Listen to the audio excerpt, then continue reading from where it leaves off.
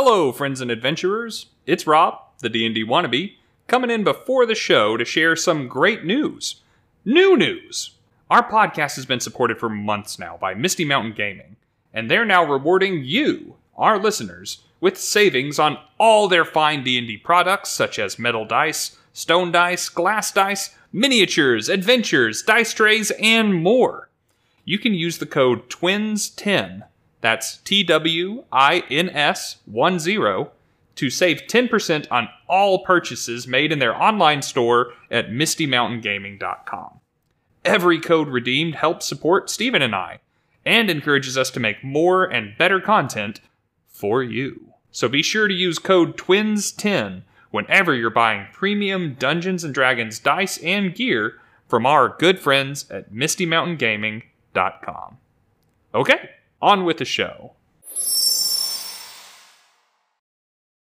Hello, friends and adventurers. It's Rob, coming in before the episode to tell you that the audio is not going to be great in this one, specifically on my end.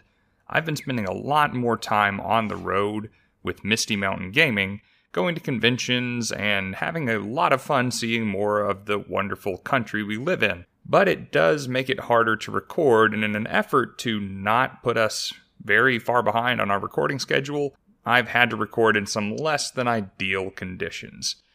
We did what we could to make it a little easier on the ears, but it's going to be rough compared to the standard that we normally hold ourselves to here at Bardic Twinspiration. I hope it doesn't get too much in the way of your enjoyment, and that you still find this episode worth listening to. There's some good stuff in there. Okay, on with the show. Howdy there, folks. This cheer's old Bubba, and I'm here to tell y'all that you's killing your enemies wrong in D&D. Sick and tired of your enemies surviving your puny longsword damage? Don't feel like running up into the hootenanny when things get feisty? And is reaching for an error every time you feel like shooting your bow aggravating your rheumatiz? Well, buddy, that's 'cause you ain't using guns. Now you take Bessie here. That's what I call this here hunting rifle. She's right there in the DMG somewheres. Now this bad boy fires 2d10 damage when you shoot something with it. Now you find me an axe that'll match it. Go on, I'll wait. And this bad mamma jamma's got some powerful range on her. I can bullseye a gnat on a cat's whisker pretty near 30 yards away. That's as far as most crossbows, but more than double the damage. Bessie spits hot death 5 times before she needs to be fed again. And if you're thinking that this beauty will cost you an arm and a leg, it'll cost your enemies a whole lot more. A rifle like Bessie too much woman for you to handle? There's little old revolvers and pistols, too. You can be like old Clint or James Bond, if you fancy. Even the littlest guns hits like a great sword, and does it from a heck of a lot further away. So next time you're hunting, feuding, or just plain bad moodin', get yourself a gun. If your enemies bring a knife to a gunfight, they won't make that mistake twice. 'Cause they'll be dead! Did I make that clear?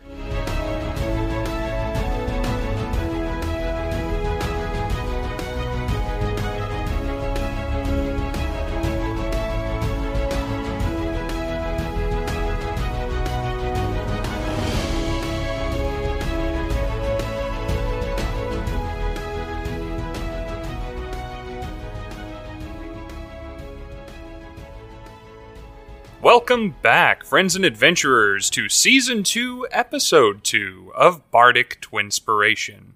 As always, I'm your host, or should I say co-host, the D&D wannabe. My name is Rob, and I'm here as always, joined by my brother, Steven. Hi, yes, thank you so much for coming back and joining us again for this new season and this new episode.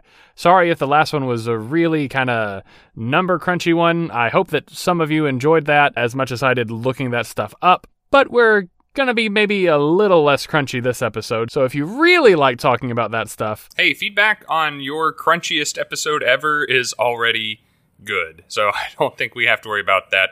I think our listeners, like us, are nerds about Dungeons & Dragons, and we just kind of like talking and listening about it. So, here's more of that. I bet you most of the listens on our last episode are actually just me playing it over and over again to help out the stats. Oh, so you don't just play it to fall asleep to, like I did? Okay. No, I'm just constantly in quality control mode. So for those of you who think we're doing a terrible job, forget I said that. And also, blame me entirely, since I'm the one doing all the editing now. So, Rob, enough about damage types and things that deal them. What are we talking about this week? About that. We're talking about damage types and things that deal them. Oh, well, I'm not going to be disappointed about that. Well, hey, we're going to be flipping the script slightly because, let's face it, in our last episode, we were definitely speaking to people of the spellcasting persuasion, or to dungeon masters who were trying to make intelligent encounters. Now, we're speaking more to the other half of the table. We're talking about weapons. Those things that the martial characters like. Yes, for those of you who are more martially minded, we're going to give a breakdown of a lot of the different weapons that are in this game, and what situations you might prefer to use one over the other, and what some of the optimal choices are, and the ones that you should basically never pick. There are basically some weapon equivalents of True Strike, and we're going to be looking at some of those today. I'm just getting the mental image of that old football movie, and all of the martial classes saying, "We are martial. We are martial." Gotcha. Man, that probably is an old movie now, isn't it? Well, okay. Bad jokes and very outdated references aside, speaking of martial, we do need to make a couple of distinctions real quick as we're talking about weapons. Now, we're not going to go over too much of what you can already find in the player's handbook as far as it comes to weapons. That's a very informative couple of pages that'll tell you most of what you need to know about the weapons themselves, but kind of leave a little bit to be desired in terms of comparing them to one another in practice, what classes shine with them, and what playstyles and feats are effective pairings with them. But let's cover the absolute basics so that we have a place to start from. There are two axes along which weapons are divided: simple and martial weapons, and melee versus ranged. These are probably self-explanatory, but just on the off chance that they're not, simple weapons are things that almost anyone can pick up and be fairly proficient in. There are things like clubs that you hit someone over the head with, or daggers that you just stick the pointy end into the other man. I was going to make that reference at some point if you didn't. Martial weapons, on the other hand, require a bit more training in order to get full use out of them. There is a balance to understand. There is an art to wielding these weapons, hence martial arts. And someone needs to have a decent understanding of those in order to use these weapons effectively. I always think of simple weapons as you said, being something that someone can pick up and make good use of. I think of martial weapons as being the kinds of things that, when using them, you are as likely to hurt yourself as your opponent if you're not familiar with that type of weapon. Yeah, I can really see that with a flail, for sure. Flails, polearms, anything unwieldy or fragile or with a different balance, just having weight in an unfamiliar place when you're trying to defend yourself, when your life is on the line, is a recipe for failure. But if you have that training, they are almost exclusively more effective in combat than their simple brethren. This is true. Now, the second axis by which weapons can be categorized is melee versus ranged. Put quite simply, melee weapons can hit things that are next to you. Ranged can hit things that are slightly to extremely further away, but which are not as effective up close and personal. Yeah, there's not really much commentary to provide on this one. Melee weapons do not work at range. Ranged weapons are hard-pressed to work in melee, and the mechanics of D&D represent that. And as we get to the examples of them, some of which you are definitely already imagining, it becomes obvious why. Correct. In D&D, when you try to attack someone who is standing immediately next to you with a ranged weapon, you have to make that roll at disadvantage, rolling 2d20 and taking the one that is empirically worse. So it's something that characters may want to consider having a little bit of both, just as a backup, even if though they might specialize in one or the other. Just going to sneak this in before we get into the bulk of our content for this episode. We are only discussing the weapons mentioned in the equipment section of the player's handbook. We are not talking about weapons listed in the Dungeon Master's Guide, like firearms and laser guns and future weapons. These aren't in every campaign. If they are in your campaign, you take them. Yes, on the subject of guns, I think that I can safely say that Bardic Twinspiration officially is on record as saying, yes, if your DM makes them available, use them. If your DM lets you make them, use them. To be fair, I do not typically welcome firearms in my campaigns. It's not part of the fun for me. And even when they are an option for me in other people's games, it's not part of the fun for me to play with those kinds of weapons. That's not the kind of fantasy that I enjoy. However, if you're looking at these weapons, as Bardic Twinspiration often does, from a numbers and values perspective, you're not going to get better than firearms. That's correct. And Dungeon Masters out there, I think I've said it on the podcast before, but just so you know, plate armor is technically a more modern invention than the original pistols. So just consider that. Take it with a grain of salt and maybe consider letting some of your players have these, especially because for most of the firearms in the game, no specific cost is added for their ammunition. And because of that, you can control the availability of these guns and you can control the availability of their ammunition. How long it takes to craft, whether or not it can be crafted, where you have to go to find the ammunition and how much it costs can really allow you to keep your game from getting out of hand even once you have introduced them to it. Speaking of getting out of hand, a lot of people's first exposure to firearms in Dungeons & Dragons, I'm going to guess, was going to be Percy DeRollo in Critical Role Campaign 1.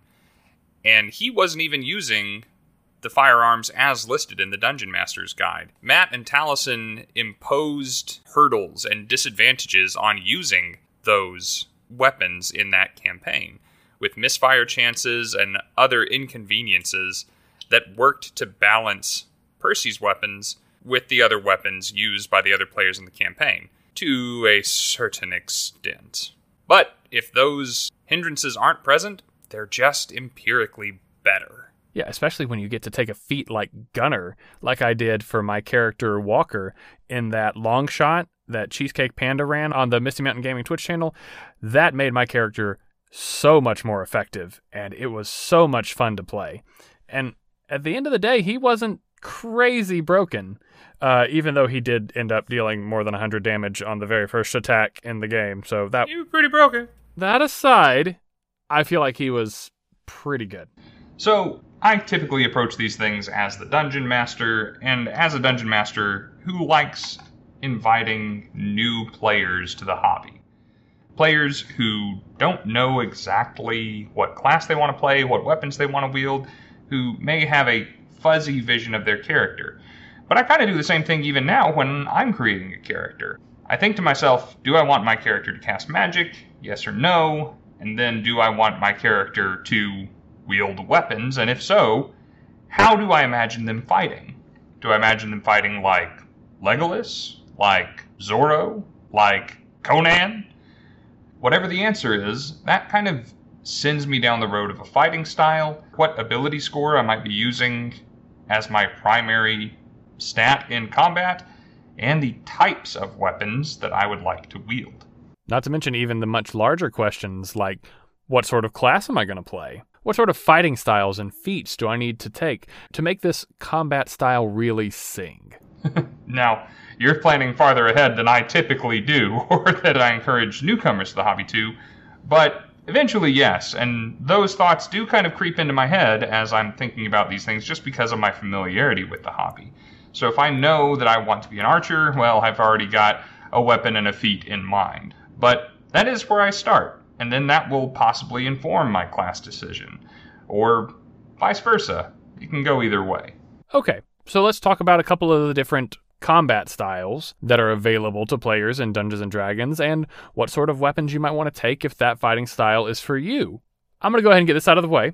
If you want to forego weapons and just punch and kick people, then weapon choice doesn't matter.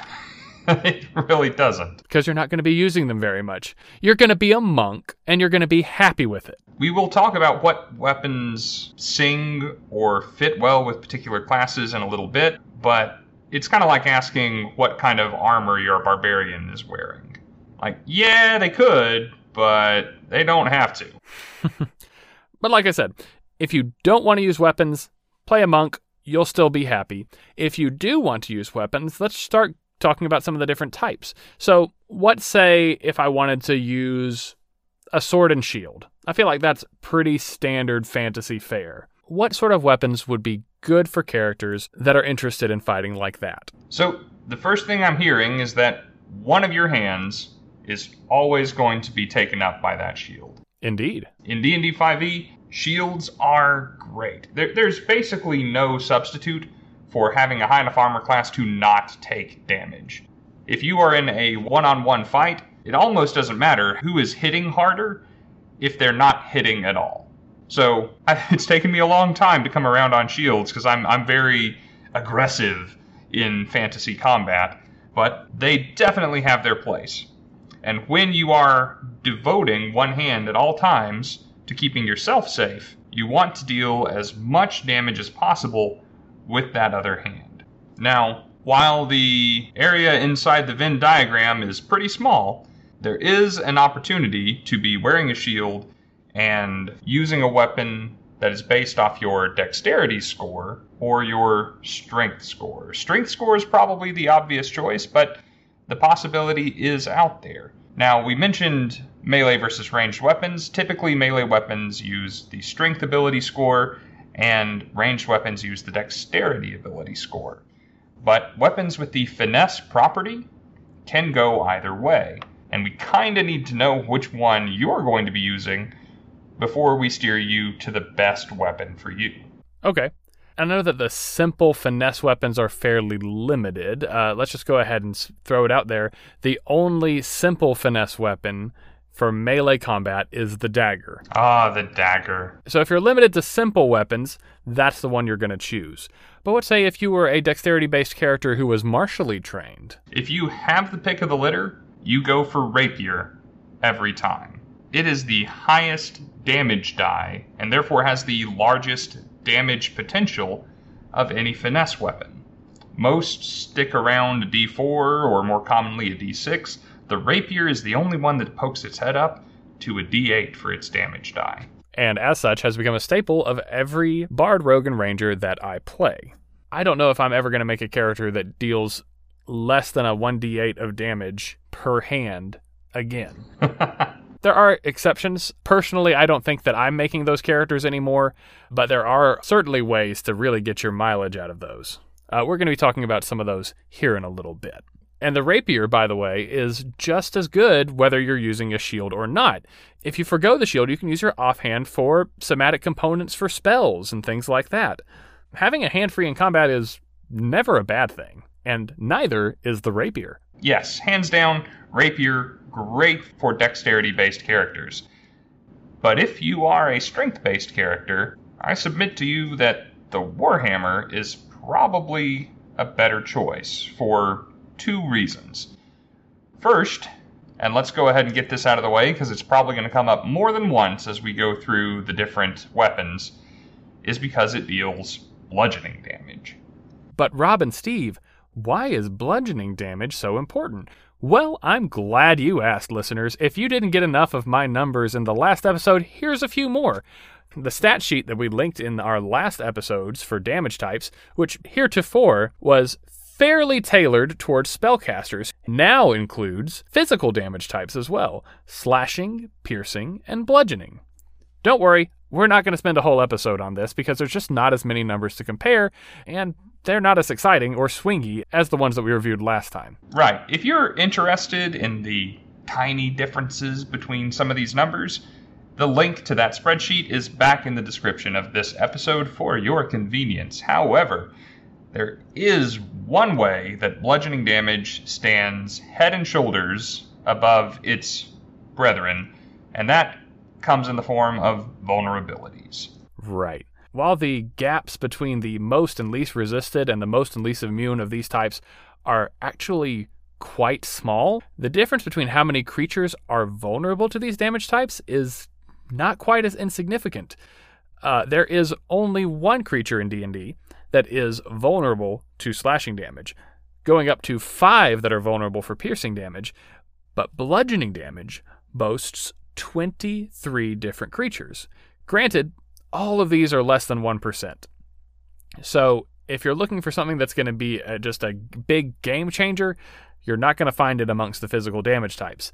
But with that being said, bludgeoning has over 4 times as many vulnerable creatures as piercing damage does, and a full 23 times as many creatures that are vulnerable to bludgeoning over slashing.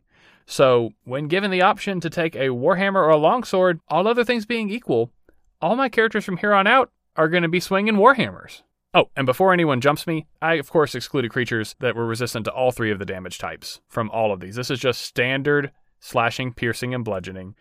Creatures that are resistant and vulnerable to all non-magic physical damage, we just went ahead and left those out. So as we continue down the list of weapons and which ones we prefer, we're going to be seeing bludgeoning damage coming up whenever other factors are identical or similar.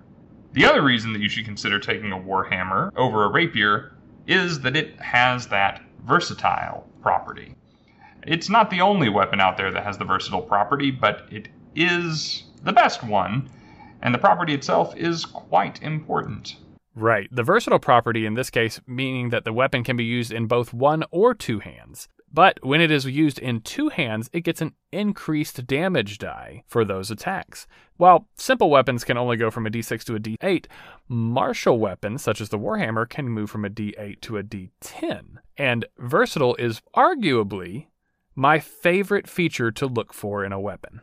And we'll get to mine in a minute, but versatile is incredibly useful. Having the option to trade protection or utility in combat for extra damage is great. I like having that option. Sometimes there's going to be something to do with that other hand that means that I need to keep it free. And sometimes I just need to put something down as fast as humanly possible, or orcishly possible, or dwarvishly possible. You know what I'm trying to say. I know what you're trying to say. The versatile property to me is so useful because basically, unless you are using a shield or another weapon that is going to permanently take up that offhand, then you can use that higher damage die with effectively no penalties, because using those weapons to get that larger damage die does not require you to hold it in 2 hands all the time. You don't have to hold it in 2 hands. You only have to use 2 hands to attack with it during your action. So if you have a spell that requires a hand free to make somatic components, something that you could use on, say, your bonus action, or even on your reaction if it's a spell like, say, shield or absorb elements, you can take that hand off of the weapon in order to cast those. And then when it's time to take your attack action, you just plant that hand right back on that sucker and get your D10 like you should have. So let's say you are a character that would normally use a shield, but this combat came at you unawares. That's okay. You've traded that +2 to your AC to a +1 to your average damage per round. And that feels pretty good. All other things being equal, if you were wielding, say, a flail instead of a warhammer, you wouldn't have that option. Gotcha. So the hand doesn't have to be glued to the weapon the entire time to get that extra damage die. It's free to come and go as long as it's not occupied by something else. Correct. Now, this is technically also true of 2-handed melee weapons. We're just not talking about those yet. Well, then let's go ahead and talk about them. Fair enough. If you want to get the most bang for your martial combatant buck, you need to be fighting with both hands, whether they're both on the same weapon or each holding a different weapon. So let's handle the big guys first. If you want to be holding the same weapon in both hands and get the best damage dice that D&D has to offer, what weapons are we looking at? What's the go-to? Well, if martial weapons are on the table and you're looking for a 2-handed weapon, there are actually a lot of things to consider. For one, you could be using these versatile weapons. There are just better options if you know you're always going to be using 2 hands for these attacks. Because the damage doesn't just stop at 1d8 increasing to 1d10. You also have weapons that constantly deal a d12 of damage, or 2d6 of damage. Of those, as a numbers person, I'll go ahead and tell you that the 2d6 is always better than the 1d12. There's only 2 weapons in the player's handbook that deal 2d6 damage, being the Great Sword and the Maul. greatsword dealing slashing damage, and the maul dealing bludgeoning damage, and otherwise being pretty equivalent until you get into prices and weights, as Steve often likes to do. I do like to do that. From a damage number standpoint, and in the efficacy of the damage type, we have to give it to the maul. Let's go to the mall today. And even otherwise, it's 5 times cheaper than the greatsword, so I know you're a maul fan. Rob mentioned gold cost, guys. We're changing him. I don't really care about the weight, because if I'm swinging a maul, I'm already going to be a strong character. I'm going to be maxing out my strength score. It doesn't matter that it's a couple pounds heavier. But I agree, that bludgeoning damage is just preferable to me now, as is saving 40 gold. I'm not going to lie. That definitely factors in. And yes, as I said before, the 2d6 is better than the 1d12 weapons just because you cannot roll a 1 on 2d6. So your minimum damage is higher, your average damage is higher. Even though your maximum potential is the same, getting there is incredibly different. To say nothing of the fact that if you crit, those minimum numbers and those average numbers are going to become more and more significant. But so far, we've only been talking about weapons that can hit someone who is within 5 feet of you. That is not a limitation that you have to live by. Yeah, and we're not even talking about thrown and range stuff yet. We'll get there. Guys, there's a lot of weapons to talk about here. Oh, Bessie, hold your horses. Since we're talking about two-handed weapons and hitting stuff farther away, I'm sure you're talking about poking people with your polearm and going for that reach weapon property. Correct. The reach weapon property means that you can hit people that are twice as far away. You can hit people that are 10 feet away from you instead of just people that are 5 feet away from you. There are, in D&D 5e, 5 weapons that have the reach property. On paper, 4 of them look pretty good, the whip being excluded because the damage type on it is just so low. Although it is the only reach weapon that has the finesse property. It is the lowest damage die of a melee martial weapon. I mean, it's the lowest damage die of any weapon in the game. If you get to roll, it's that low. Correct. You're just dealing dagger damage a little further without the option to throw it, so its maximum effective range is only 10 feet, and without the option to wield 2 like you would have with daggers. So to me, I would just never consider using a whip. Like, even on the character that I clearly based off of Indiana Jones, didn't carry a whip. Hey, even Indiana Jones didn't really fight with the whip. He still pulled out a gun when it was an option. And now I have played characters that used guns, and they were fun. Now, of the ones that are remaining, the lance has some special rules about it that makes it not ideal for everyday situations, leaving us with the pike, the halberd, and the glaive, all of which deal 1d10 damage. The pike deals piercing, the other 2 deal slashing. They're all heavy, they're all reach, and they're all two-handed. So, you remember how we mentioned sometimes you have to grasp at straws to get differences between the weapons? This is it. And frankly, the pike is by far the most affordable, but is 3 times as heavy as the other 2. Mm-hmm.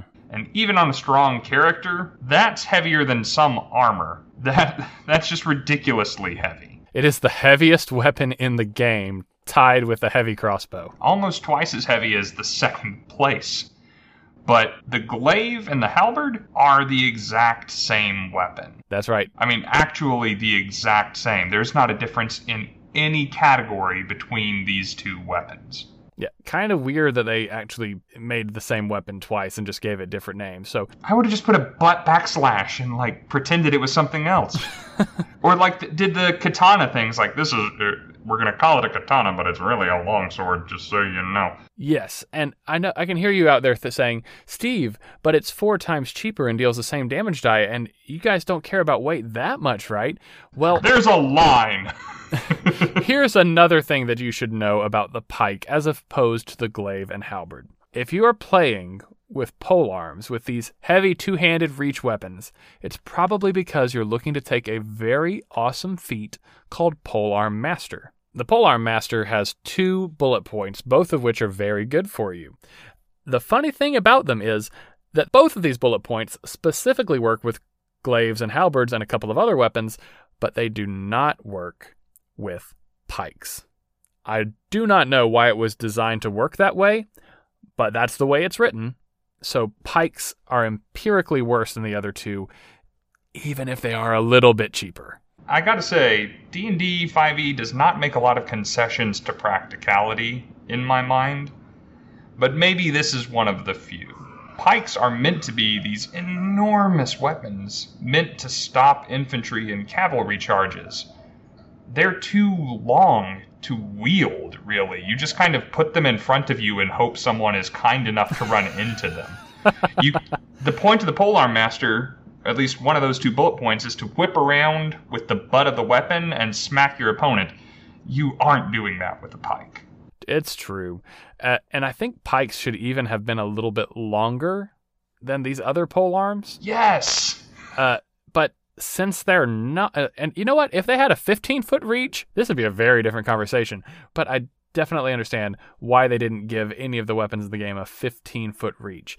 But the way that is currently designed, the only pike that needs to be in your game is Ashley Johnson's cleric. But-um-tis.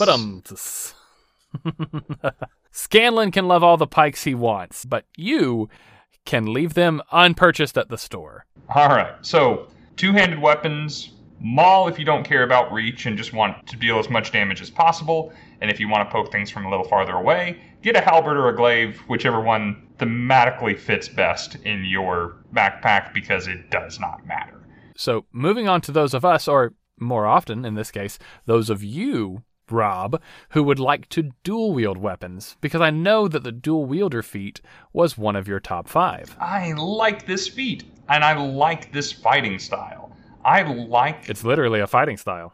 It is. I like the mental image, of course, of someone just wading into battle, Cloud Strife style, with an oversized weapon and wailing on people. I also like the Antonio Banderas, Errol Flynn motif of casually and almost nonchalantly fending off your enemies. But I really like the image of someone casting caution to the wind, running in without a shield, maybe even unarmored, holding 2 weapons above their head, ready to just bash the brains in of as many baddies as possible. And that is what dual wielding is for. And to dual wield, you need light weapons. So whether you're a Viking Berserker or Legolas or Drizzt Do'Urden, your options are going to be fairly limited until you take this feat. But I will say that light is actually one of the more common weapon traits in 5e. It shows up a lot. It gives you a lot of different options for what you want to dual wield. Unfortunately, they all deal 1d4 or 1d6 damage, so they're on the lower end, but when you get 2 of them, as we said before, 2d6 is better than 1d8. True, and you know what? That's what the dual wielder feat that you mentioned is for. That lets you grab non-light weapons and wade into combat with them. But let's just stick to what anyone can dual wield, and that's one of the nice things. A lot of your light options, your dual wield weapon types, are simple, meaning that any person from any class has the ability to dual wield something. As a matter of fact, every class out there is proficient in daggers, which is why they are the quintessential and most equipped weapon across all players in D&D. I mean, here's the thing. The only bad thing that you can say about the dagger is that 1d4 damage die. Otherwise, it's the ideal choice. You can use it with your strength, you can use it with your dexterity, you can use it in melee, you can use it at range because it has the thrown property, and you can use it in one or each hand. The versatility on the dagger is bar none. But it's not my favorite weapon to wield in both hands when going into combat because of that d4 damage die. That honor goes to the short sword. Right. Finesse allows you to do strength or dexterity, and it gives you access to a 1d6 damage die as opposed to the dagger's 1d4. It's still pretty cheap at only 10 gold, still only weighs 2 pounds. All characters who have access to martial weapons have them available, as well as a couple of other exceptions, like monks, weirdly enough, are proficient in short swords. That they are. And because it is a little friendlier to the different classes out there, as well as the fact that it is both lighter and cheaper than its cousin the scimitar, which is otherwise identical to it, short sword wins the day for me. Right. Whose idea was making the scimitar, right? It's like, it deals 1d6 slashing damage and it costs 25 gold. It's basically just a status symbol. It's the same guy that made the glaive after making the halberd and the same guy that made the trident after making the spear. Just somebody was filling a quota. Well, no, it's empirically worse because, as a matter of fact, there is a simple weapon that deals 1d6 slashing damage. It only costs 5 gold. It is still light, and it adds the thrown property back that we used to have with daggers. Ah, yes. The hand axe trades off that finesse property that the short sword had and gets rid of that requirement for martial proficiency and gains the ability to huck it at your enemies at short range. Right. The thrown property is actually pretty fun because it turns your melee weapons into a pseudo-ranged weapon. Ranged weapons are unique in that they have to use your dexterity modifier for attack rolls and damage unless they also have the finesse property. But the hand axe gives you the option to throw something over a short distance using your strength. In this case, 20 feet normal range, and then another 40 feet up to 60 if you're willing to take that throw at disadvantage. To me, there's never a reason to use the scimitar, because if you're using your dexterity, you can take the much cheaper short sword at no disadvantage, and it's actually lighter, which just blows my mind. And if you're not using dexterity, you can do the same damage and the same damage type, weighing less for much cheaper again in this form of a hand axe and gain this thrown property. So for me, scimitars are one of the weapons that are just right out. The true strike of light weapons. Yeah, so let's talk about those thrown weapons. I made a character in a game that you ran for us, there in Mist Rover, my elf fighter, as a thrown weapon specialist.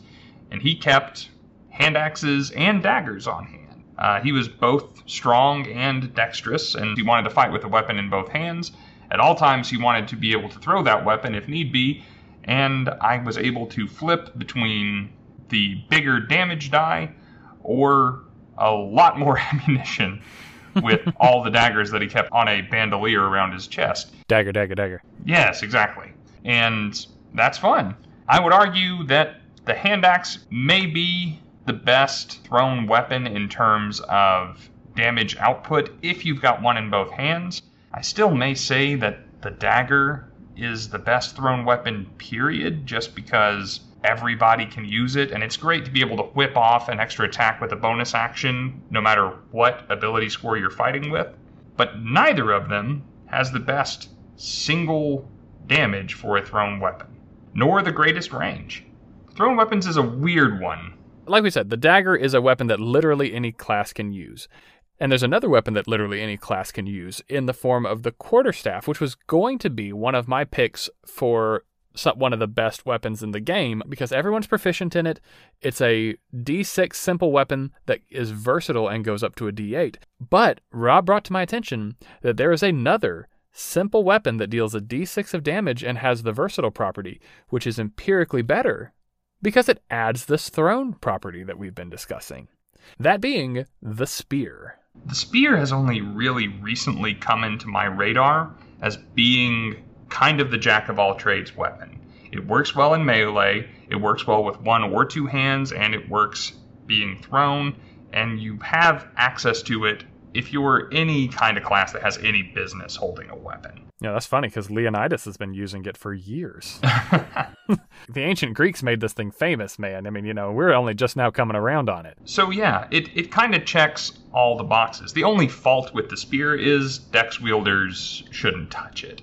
But it is great at everything that it does, and it does a lot. It's kind of the bard of weapons. It kind of does it all. Oh, God, it's just... is that going to be a thing? Are we going to start saying that things are the bards of things? I hope not, but we'll see.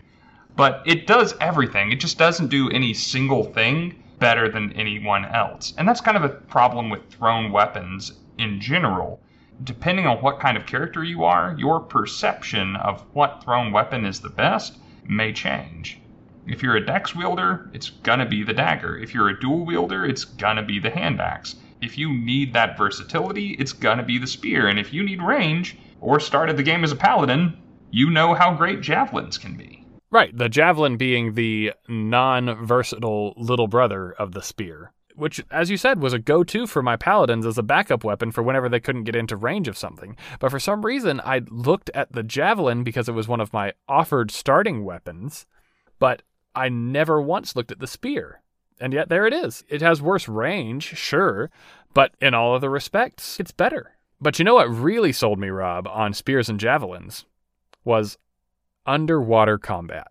Man. So I've been dungeon mastering for 8 years, and I have almost successfully avoided underwater combat for 8 years.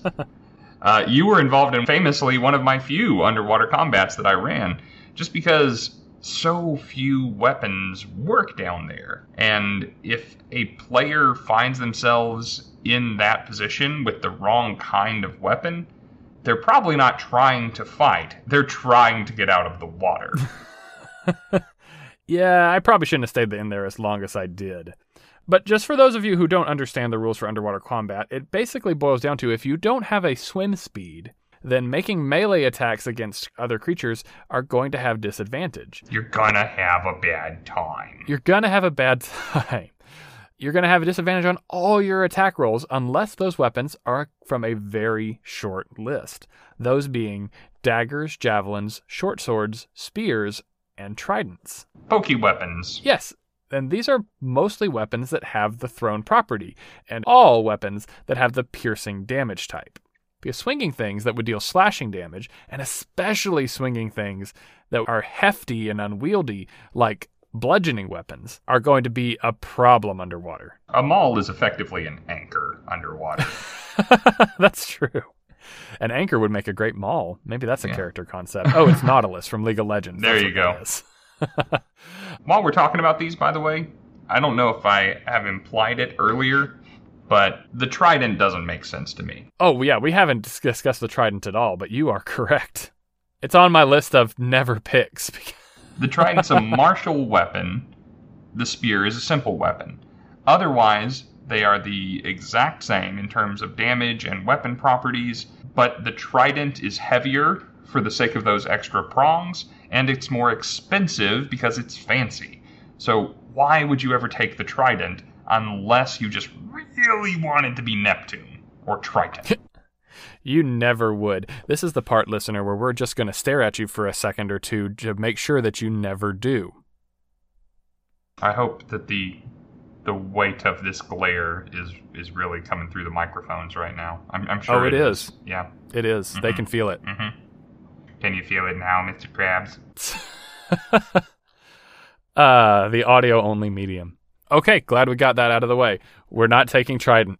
So, that is just underwater melee attacks. Underwater ranged attacks have some different rules. Ranged attacks, like the thrown weapons, have a normal range and an extended range.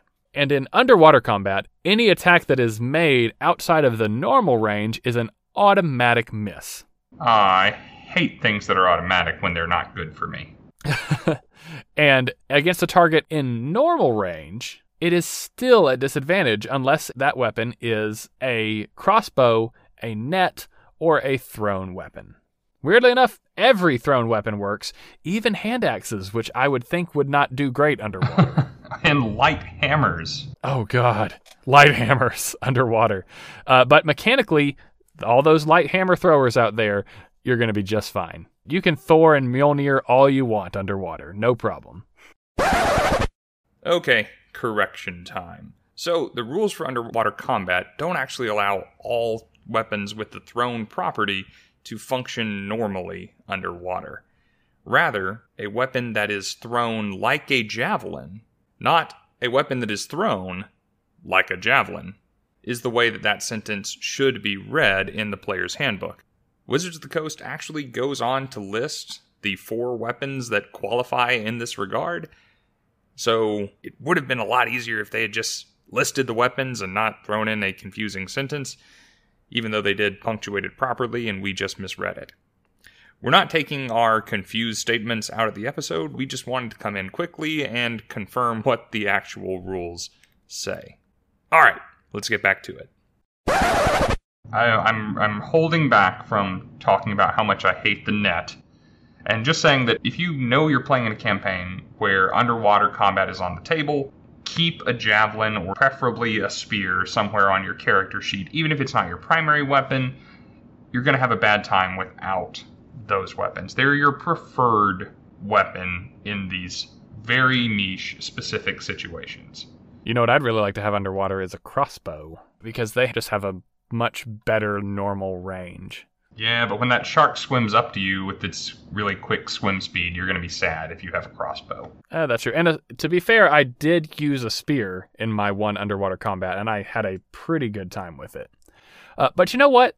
This is probably a good way to move into talking about ranged weapons. There's a lot less of them, and there's a lot more clear winners. Guns. Yeah, again, as we said before, if your DM allows you to have guns, just take guns. Just take guns. I mean, they won't work underwater, but guns. That's what your javelin's for. Take guns. I don't think there's a mechanical reason that says they won't work underwater. It's just common sense interfering again. Well, there is that rule for underwater combat that if the target is within normal range, you would have disadvantage unless it is specifically a crossbow, net, or thrown weapon. Oh, okay, you're right, sorry. While you can throw a gun. I was just thinking of wet gunpowder. I thought that was that was our problem. Oh, no, we've got other problems, apparently. Other problems like lists. So, let's talk a little bit about these ranged weapons, starting with the simple ranged weapons. Guess what? There's only 4. Slings, darts, short bows, and light crossbows. Let's go ahead and rule 2 of those out. Don't use a sling or a dart. Yeah, slings are only fun if you took magic stone and are trying to equip a town full of peasants to defend themselves. And darts are basically worse daggers. They don't have the light property, and that's kind of damning.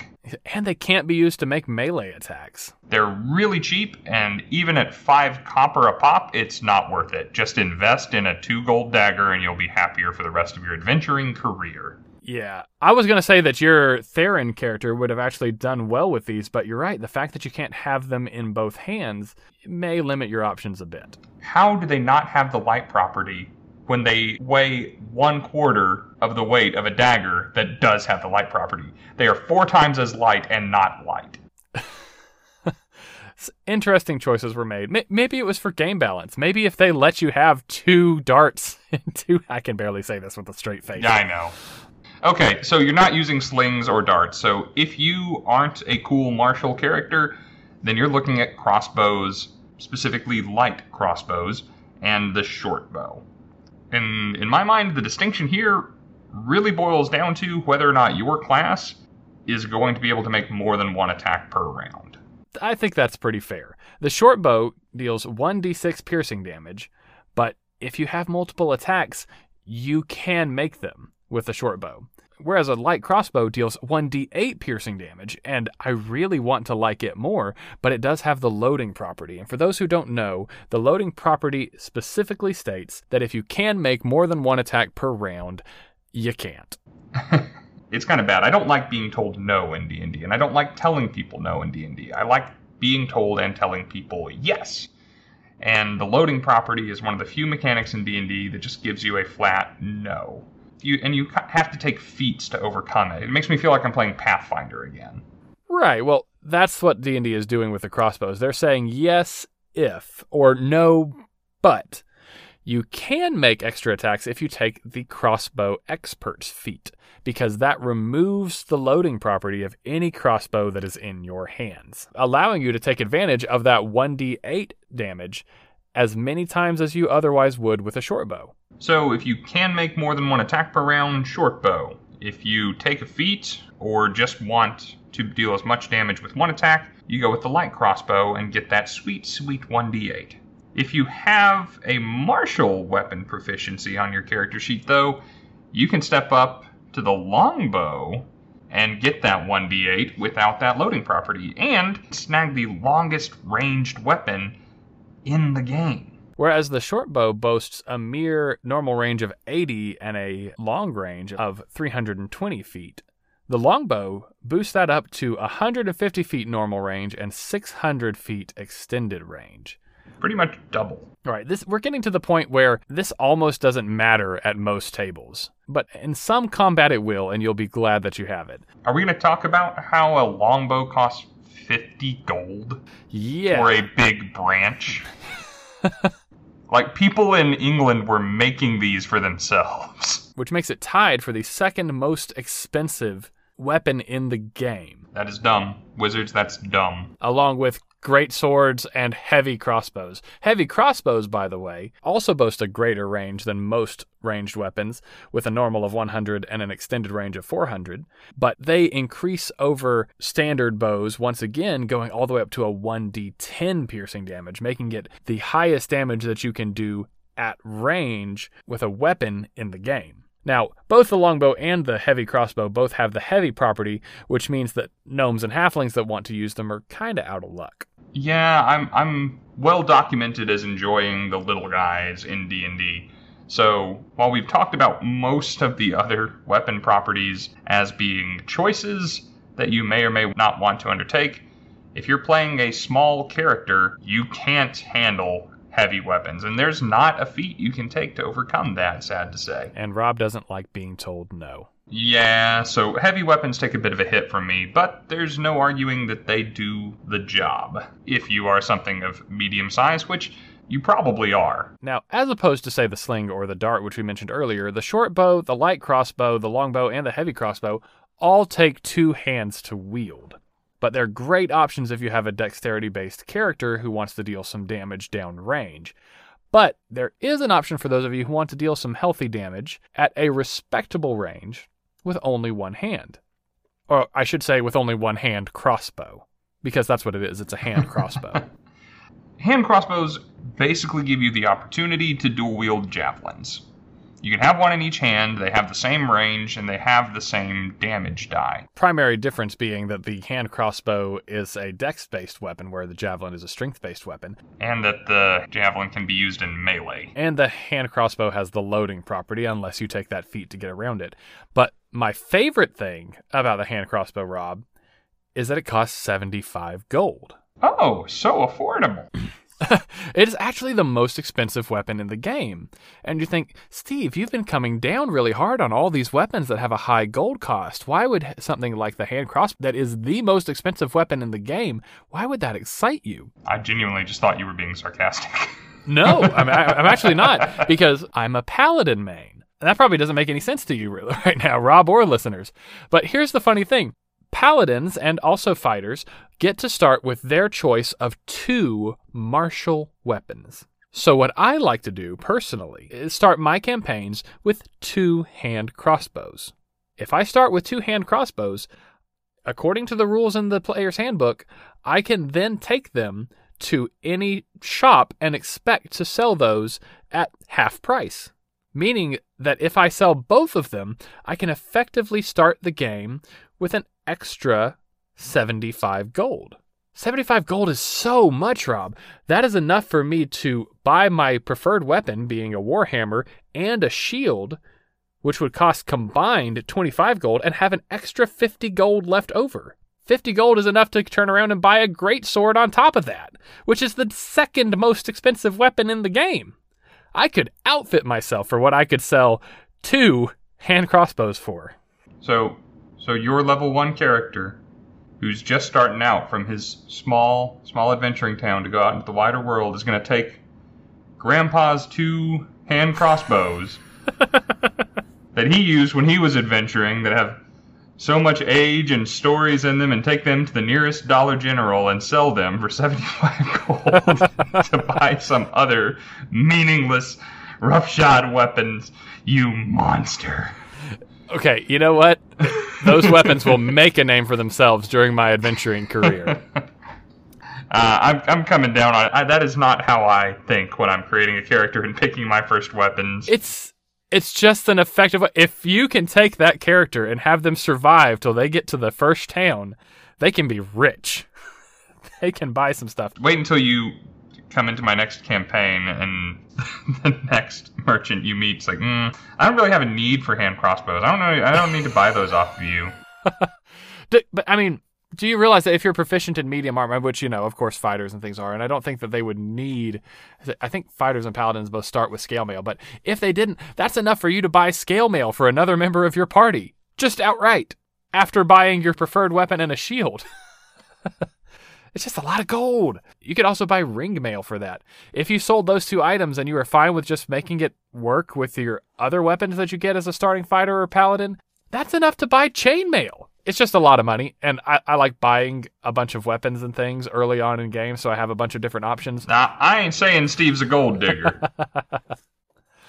Between you and me, gold is the best thing in your backpack. All right, and I don't know if we've said this before or not, but all of these weapon preferences fly out the window when a magic weapon is on the table. Yeah, if your DM puts one of these out there as like some loot that drops from a random encounter or something that you find at the bottom of a lake, perhaps being handed out by, what do they call it in Monty Python? A watery tart. Yeah, perhaps having been handed to you by some watery tart, that's the weapon that you're going to be using from now on, because we didn't actually go into numbers, but a lot of things are resistant to non-magical physical damage. A lot of things. But these are all really helpful so that if you go to a magic weapon shop, you know what sort of +1 or +2 weapon to look for. Right. Dungeons & Dragons kind of expects martial characters of a certain level to have a magical weapon. Otherwise, they're going to start having a bad time and really falling behind in terms of damage and not doing their job or having as much fun in the party. So whatever you get, that's the thing you use. And maybe it's not your preferred weapon, but you always need to have it handy. But as you said, if you have the opportunity to quest for a magic weapon that is up your alley, you hope it is the maul, or you hope it is a halberd, or you hope it is a rapier, depending on what sort of character you're playing. All right, well, that takes us through all of the categories, but let's talk about a couple of particular instances where there might be some extra things to consider when you're choosing your weapon of choice. I think the big one on this list is rogues. Rogues have this class feature called Sneak Attack. Sneak Attack. It's basically their whole shtick, and it only works with certain weapons. I dare say, correct me if you think I'm wrong on this, weapon choice matters more to a rogue than any other class. I don't know. Monks have such a limited list already. I would say that making the optimal choice there probably as impactful. Yeah. Well, hey, if you're a monk, even if you don't have a weapon, you can still do your job. Rogues can't use their primary class feature if they don't have a good weapon. Okay, that's fair. And the first thing that you need to consider is, are you going to be making melee sneak attacks or ranged sneak attacks? Ranged is better. You're safer. Ranged is better. Rogues have all these features to hide and run and get away. You need to be using those because you don't have the hit points or the armor class to not use those. So if you can do that damage from 5 feet away from somebody or from 30 feet away from somebody, pick the 30 feet. It is nice to be able to deal damage with impunity, right? You don't need to be up front to get your damage in, so why would you be? And really the only answer to that is for a second chance. If you are a rogue who wants to have a weapon in each hand so that you get to make 2 attacks, because otherwise you don't get to make 2 attacks as a rogue unless you multiclass. Oh, right, yeah, because rogues don't get extra attack. Right. So the only way you're getting 2 attacks in there is if you have a weapon in each hand and are either in melee or pretty close to melee, hucking daggers at people. So ranged, preferable, but there is a reason why you might want to get up in the mix. So let's take a look at the weapons that Sneak Attack can apply to and then narrow the list down from there. Okay, that list includes the finesse and ranged weapons, meaning that you can use daggers, crossbows, darts, short bows, slings, rapiers, scimitars, short swords, and whip. Is that it? Are we already done? Technically speaking, I think you could use a blowgun, but why would you? I mean, technically speaking, I guess you could use a net, but no, you'd have to deal damage with it. Yeah. Oh, but we do have, yes, blowguns and longbows. So chances are your go-to is going to be a short bow. Since you're only going to get 1 attack anyway, this is a good opportunity to step up to that heavy crossbow if you are playing a class or a multi-class that gets access to that. Rogues don't come with that baked in, but if you can manage it, you can pump your damage up a little bit. Oh, right, yeah. Oh, I guess you could play, say, an elf rogue, because then you would get proficiency in longbows, but other than that, you're right, these are your options.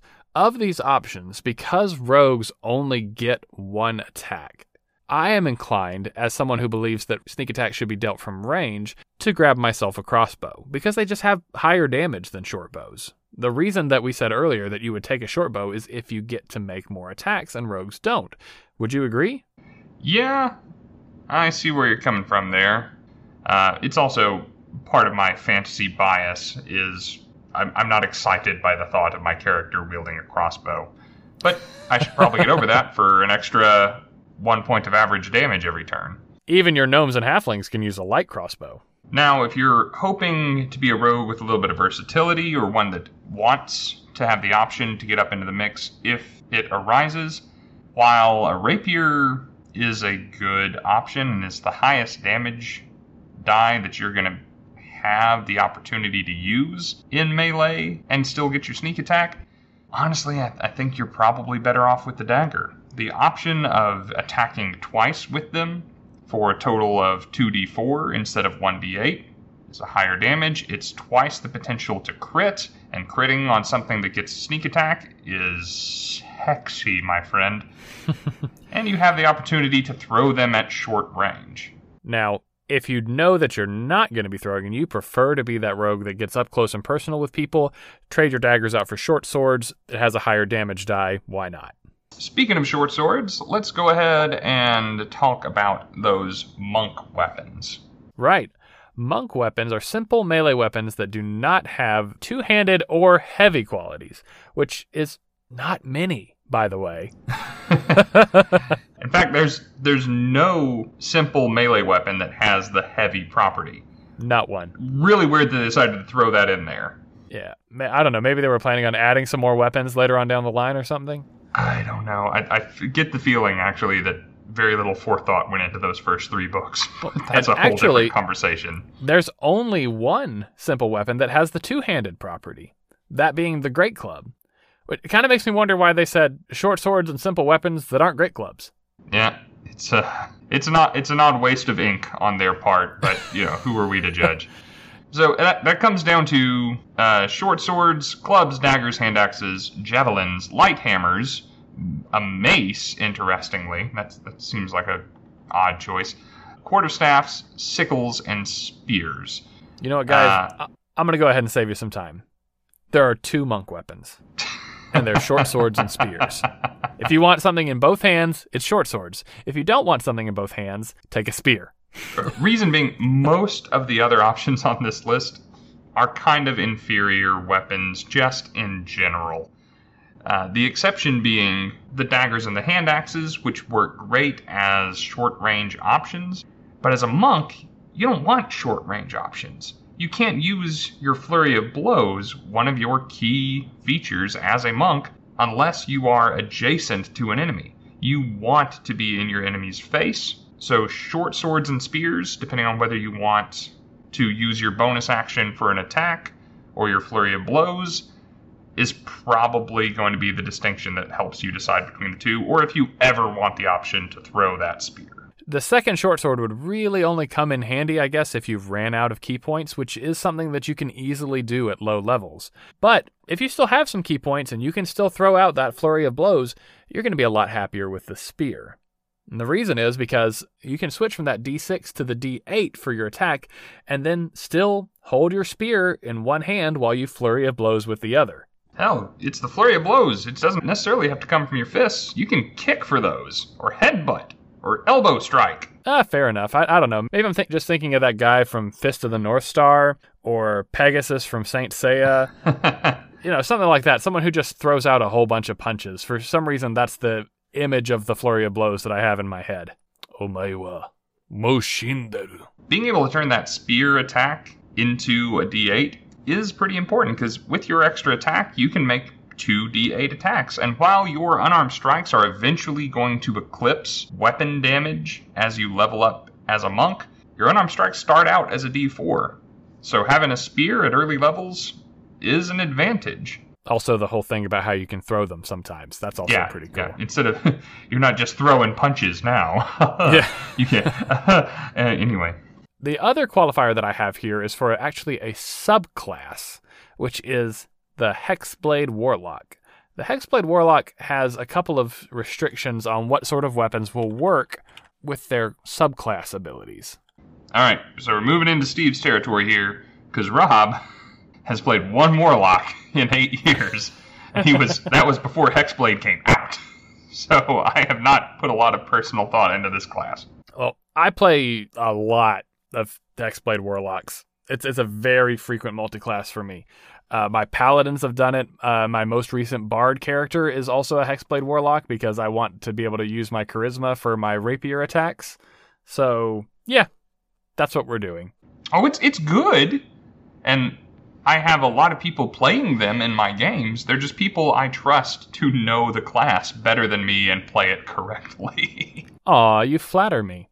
So, anyway, I mentioned the Charisma. What I'm talking about is that as a Hex Warrior, which is your first level Hexblade feature, one of two actually, they're both really good, it states that whenever you finish a long rest, you can touch one weapon that you are proficient with and that lacks the two-handed property. When you attack with that weapon, you use your Charisma modifier instead of Strength or Dex for attack and damage rolls. And that ability lasts the whole time until you finish a long rest again, when you can repeat this process. Now, as a Hex Warrior, you gain proficiency in all martial weapons, which we've already stated are the good weapons. So you get to make a very interesting choice here. Now, it does have to be a weapon that lacks the two-handed property. So all those polearms, as well as great swords and mauls, are out. But that leaves open all of those great versatile weapons that we were mentioning earlier. It sure does. Notably, the Warhammer, which I've been harping on a little bit lately as my new favorite weapon. Granted, my Bard is currently using it on a rapier because that's what he already had in his backpack. And my Paladin is using it on a longsword because, again, that's what they already owned. But next time they go to the shop, might have to pick up a Warhammer because I like that D10 damage die. And there's no reason to withhold it from myself, except for the fact that I'm constantly using shields as all my characters. Now, correct me if I'm wrong, I think I've played with Hexblades wielding greatswords before.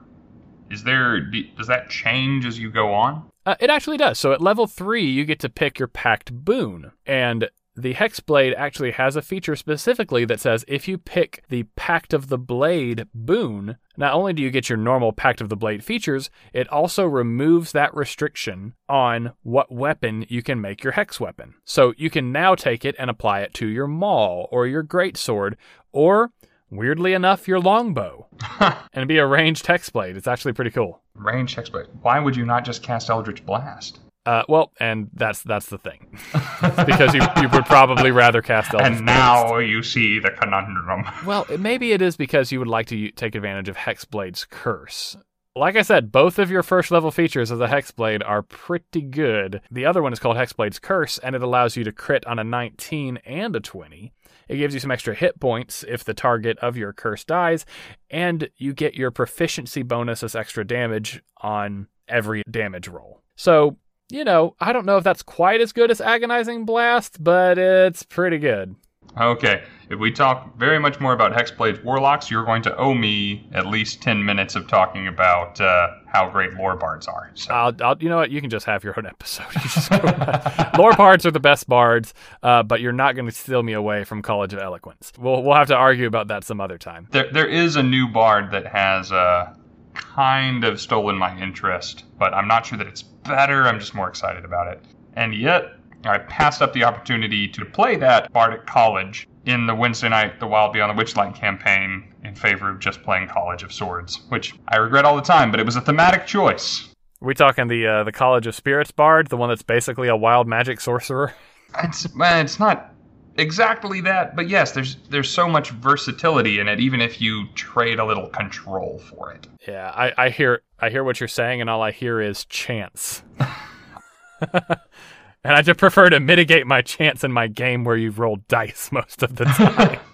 This is a little off topic, but I love getting handed stuff in D&D that it's not obvious how it's useful and finding a way to make it useful. And it seems like that's what the College of Spirits Bard does better than any other subclass in the game. Weird that you're not a min-maxer or a power gamer. I don't know. I don't know. I guess with power gamers, there are empirically better choices. Maybe that'll be the topic of an episode sometime. Tell me if you're interested about that. Not you, Rob, the listener. I was about to say. I know where you stand on power gaming. We've talked a lot about the different weapons in this game. We've talked about what makes them different from one another, which ones deserve your attention more so than others, and which ones particular classes should be especially interested in. And we've talked a little bit about which ones deserve to be ignored entirely. But since we're here talking about weapons, and because it probably won't fit in any future episodes, let's go ahead and handle the real stinkers in the weapons list. Ooh, yeah, can we complain more about useless weapons? All right, where do you want to start? Okay, let me go ahead and cover a few that are not actually useless, but that I just think are a little bit outshone. For me, that would be the martial weapons that deal a d8 of damage, but are not versatile. Because I just don't know why you would pick these things. There's not a significant gold savings here, or really a significant weight savings. They just don't have the stuff that these other weapons do. Yeah, it's just very odd that you could pick something with added utility. Why would you choose to not do that? So, in my book, the battle axe, the longsword, and the warhammer are all pretty solid choices because they all deal a d8 of damage and they all have the versatile property. On the other hand, I give the Morning Star 0 stars. The flail gets a fail, and I recommend not picking the war pick. That was actually pretty good. Did you come up with that on the fly, or were you working on that? I wrote it down myself. Okay. I know. I'll give you credit. I thought that was clever. Thanks. I don't know why you're so surprised. Yes, you do. You just don't want to admit it to yourself. I'll give the war pick some extra points because it is the cheapest way to get a 1d8 in one hand. But I will take some properties, some traits with my d8 martial weapons. Thank you very much. Yeah, I agree. These weapons just don't impress, and that's sort of damning, right? There's not a reason to take them. If these were simple weapons and they had martial big brothers that were versatile, I would understand. But no, they're martial weapons that are immediately outshone by similar weapons. Now, if you know that your left hand is never going to have anything else but a shield, and you feel pretty confident that it will always have a shield there and you'll never be caught unawares, then in that case, sure, grab your war pick. But I mean, a war pick costs 5 gold, and a battle axe costs 10, and then at some point in the future, you might fall ass backwards into a d10 of damage. Worth it. Worth the 5 gold investment in my book. All right, my turn. Weapons that get very easily outshone by something because it has a property that they don't. The club and the sickle. I can make a case for just about every other weapon in the simple melee weapons category, except for these two. They both deal a d4 of damage. They both have the light property. They can be dual wielded. But because the light hammer exists, they're both worthless. Because the light hammer can be dual wielded and can be thrown. Let alone the fact that the dagger is sitting there at the same damage die and has the thrown property, and has the finesse property. Even the somewhat inferior light hammer beats out the sickle and the club. Right, and consider the fact that even the light hammer is outshone by the hand axe, because it deals a d6 of damage instead of a d4, and still maintains that light and thrown property at the same range. Even if you take the silver medal with the light hammer, there's just no point in ever taking the bronze. There's some real standouts in the simple weapons category that are just empirically better. And those are the daggers, depending on what you want to do with them, the hand axes, and the spear. I will give mention to the quarterstaff. The quarterstaff looks like it would lose out to the spear in every regard because it misses that thrown property and is otherwise the same. And when you can take both of them, it is. But some classes are proficient in staffs that can't use spears, and you can't cast Shillelagh on a spear. And every class in the game is proficient in quarterstaffs. It's one of a few weapons that is that way, but it is the one with the highest damage potential that is available to every class. That said, if your class can take the spear, just take the spear. Moving on from that to another clearly bad choice, I'm going to go ahead and throw the net out there. Do you have jokes for all of these, or? Nope, just as they come to me. The net is just problematic. It's unforgivably bad. My face is in my hands, guys, and you can't see it. This is just my natural reaction to talking about the net. Let's not even worry about the fact that it does no damage, because, I mean, heck, why would a net? Let's not even talk about its special properties, which are really bad. I'll let Rob have it then. Let's just talk about the fact that it is a thrown weapon with a range of 5 and an extended range of 15. Why they made a distinction here, I do not know. Because as we previously stated, a ranged weapon attack that is made within 5 feet has disadvantage already. Which means that if you throw this weapon within its normal range, it still has disadvantage. They made the mistake of making this a martial ranged weapon. I think there's historical precedent, and certainly Hollywood precedent, for a net being used in melee to trip up your opponents. And if it were, then you would have an opportunity to make an attack with a net that wasn't at disadvantage. As it stands, it has to use your dexterity, and it is always at disadvantage. Hold on, I don't think we emphasize that enough. It is always at disadvantage. Even underwater, which is one of the places that it is clearly supposed to be used, because it does not receive disadvantage when you're underwater. Weirdly enough, it is the same disadvantage underwater as it is within 5 feet, as it is within 15 feet. I don't know why they bothered to specify any of this stuff. It's even listed as an exception, and it's still at disadvantage. It is... Oh, it's bad. But, hey, at least it's super cool when you finally get that disadvantaged attack to land, right? No. This is the worst part about it to me. Even if I was always doing it at disadvantage, if it did something cool, maybe it would be worth it. But it don't. That's the thing. So, if you are hit by a net, if you are the size that can be affected by a net at all, you are restrained until you are freed. And granted, restrained is a pretty good condition. If you are not a spellcaster, the number of ways that you have to restrain an enemy are pretty limited. It stops your opponent from moving, attack rolls against them have advantage, and attack rolls from that creature have disadvantage, and they also have disadvantage on dex saves. Pretty good. Sadly, you have to hit their armor class at disadvantage, and when you do, even if they get tripped up in this, you've used your action to make this happen. And it's very likely that on that creature's turn, they're going to use their action to reverse their situation. Because all it takes is a DC 10 strength check. A lot of creatures out there can do this without even trying to free themselves, or just deal 5 slashing damage to it. It's not that hard. 5 slashing damage is so easy, and that will free the creature without harming it, ending that effect and destroying the net, removing the possibility of you ever being able to use this again. Also, there's an even worse part of this special feature, which says that when you use an action, bonus action, or reaction to make an attack with the net, you can make only one attack regardless of the number of attacks that you can normally make. So you're also taking a penalty to do this. This is worse than the loading property on ranged weapons. Right, this is... You can't take a feat to be better with a net. Plus, when you do, they can use one of their attacks to deal that 5 slashing damage, get up, run away, and slash one of your teammates. It's just really bad. Plus, Rob, do you realize that this is basically worse than just grappling them yourself? The only thing that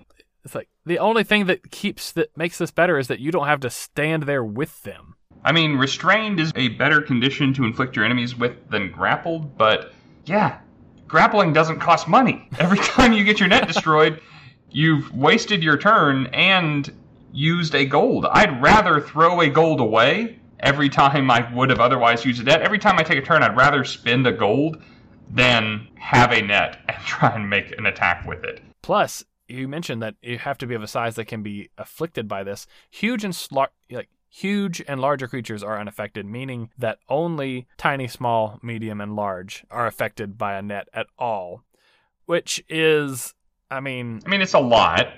Granted, most of the creatures in D&D, but also most of those creatures would not think twice about being able to deal 5 slashing damage or a DC 10 strength check. I don't know if we need to go on about this anymore. The net's just really bad. I would be impressed. I would be legitimately impressed if someone told me about a way that they could reliably use a net and get some sort of mileage out of it. So we've picked on a couple of our honorable mentions over the course of the episode already, but the other 3 big ones for me that you should probably just never take, just because they're not good, would be the sling and the whip and the blowgun. Other than that, maybe the mace. Simple melee weapon, deals d6 bludgeoning damage. At that point, just take the quarterstaff, get that versatile property, save several times the money, and make sure that you can use it.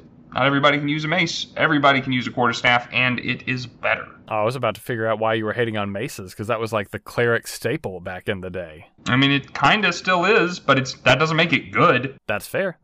My personal least favorite weapon has got to be the Great Club.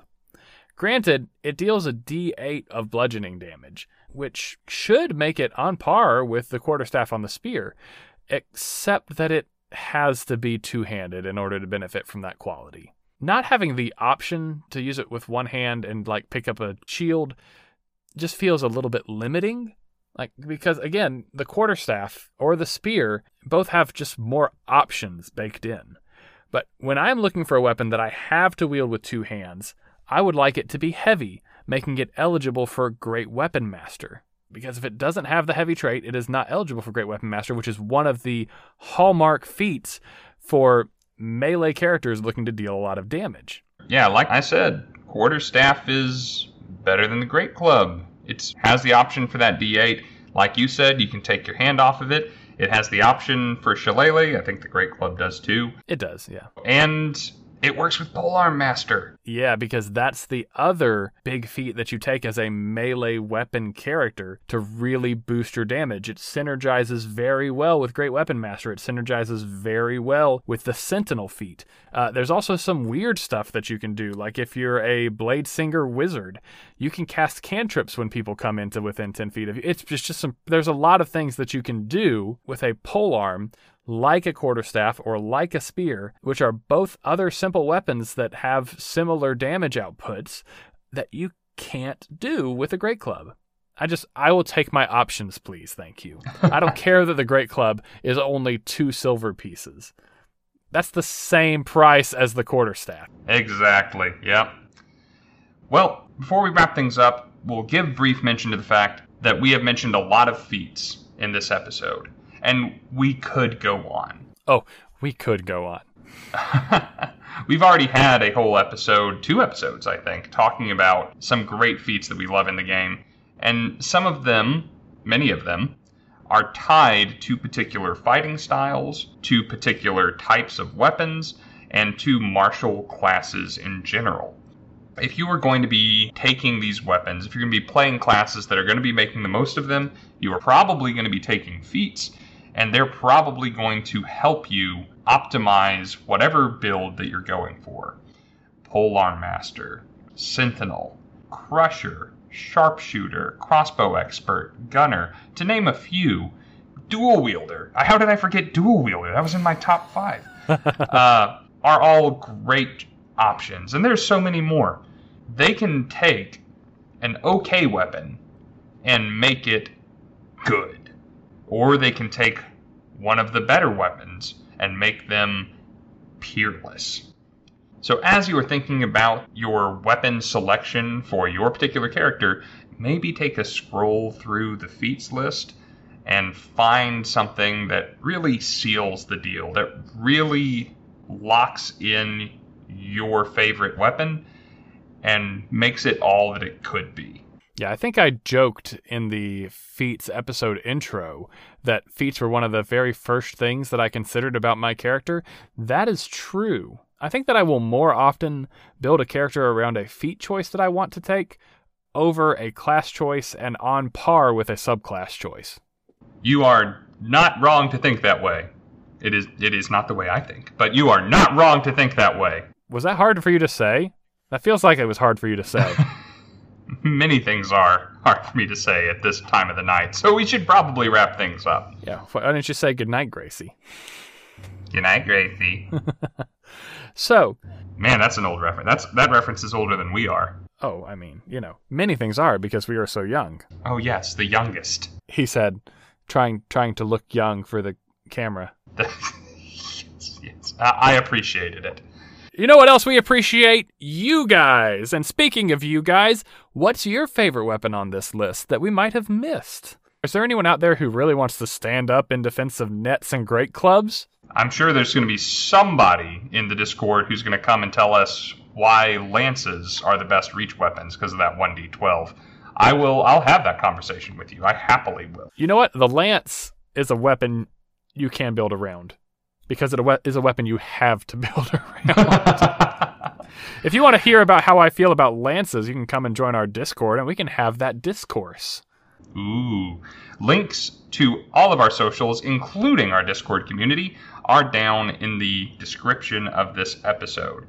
Steven or I check those things every day, and we love hearing from you guys with questions, tips, commentary. Name calling, blackmail, death threats. And maybe not those so much. If you like hearing us, I guess specifically me, talking about D&D and D&D theory and topical matters, I work for Misty Mountain Gaming and run their YouTube channel where you can find some rapidly aging videos of me talking about different mechanics or roleplay opportunities in the game. And I'm live 3 times a week over on the Misty Mountain Streaming Twitch channel, playing D&D, talking about it, or occasionally playing games with you guys on the channel. I don't want to talk for too long in this outro. Are we ready to segue into the exit? And hey, did you enjoy this episode?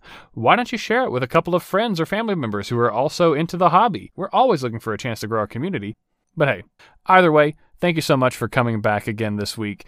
We really appreciate you being here with us and listening to yet another episode of our podcast. We look forward to sitting down with you once again in another 2 weeks for our next episode of Bardic Twinspiration.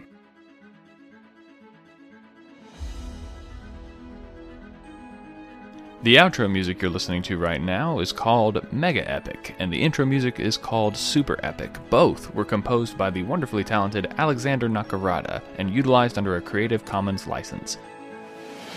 If you enjoyed our content, please consider leaving us a 5-star rating and review on your listening app of choice. To keep up with us on social media, look us up on facebook.com/Bardic Twinspiration and on Twitter @BTwinspiration. Want to interact with us directly? Come join our Discord. After all, who are we if not people who are willing to roll the dice on making some new friends? Links in the description. Come check it out.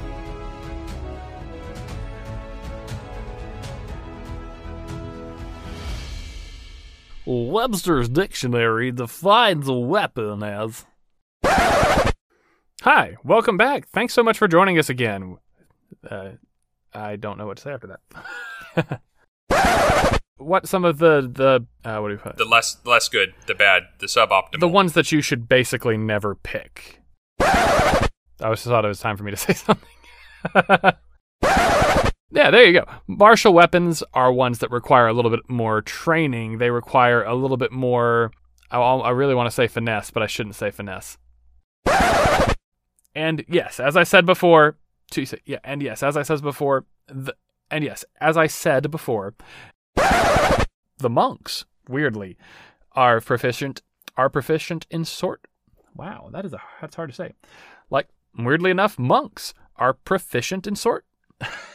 Now it made the blooper reel. Are proficient in... Proficient in short swords. Yeah, but I've had a beer, so that's hard. All right. Like monks, weirdly enough, are proficient in short swords. Nailed it! Is it Kenshiro? Maybe. I don't know. It's been so long since I've seen that dude. I don't care about being right about it. Yep, Kenshiro. But I'm not sure that it's better. I'm just more excited about it. And yet I passed up the opportunity to play.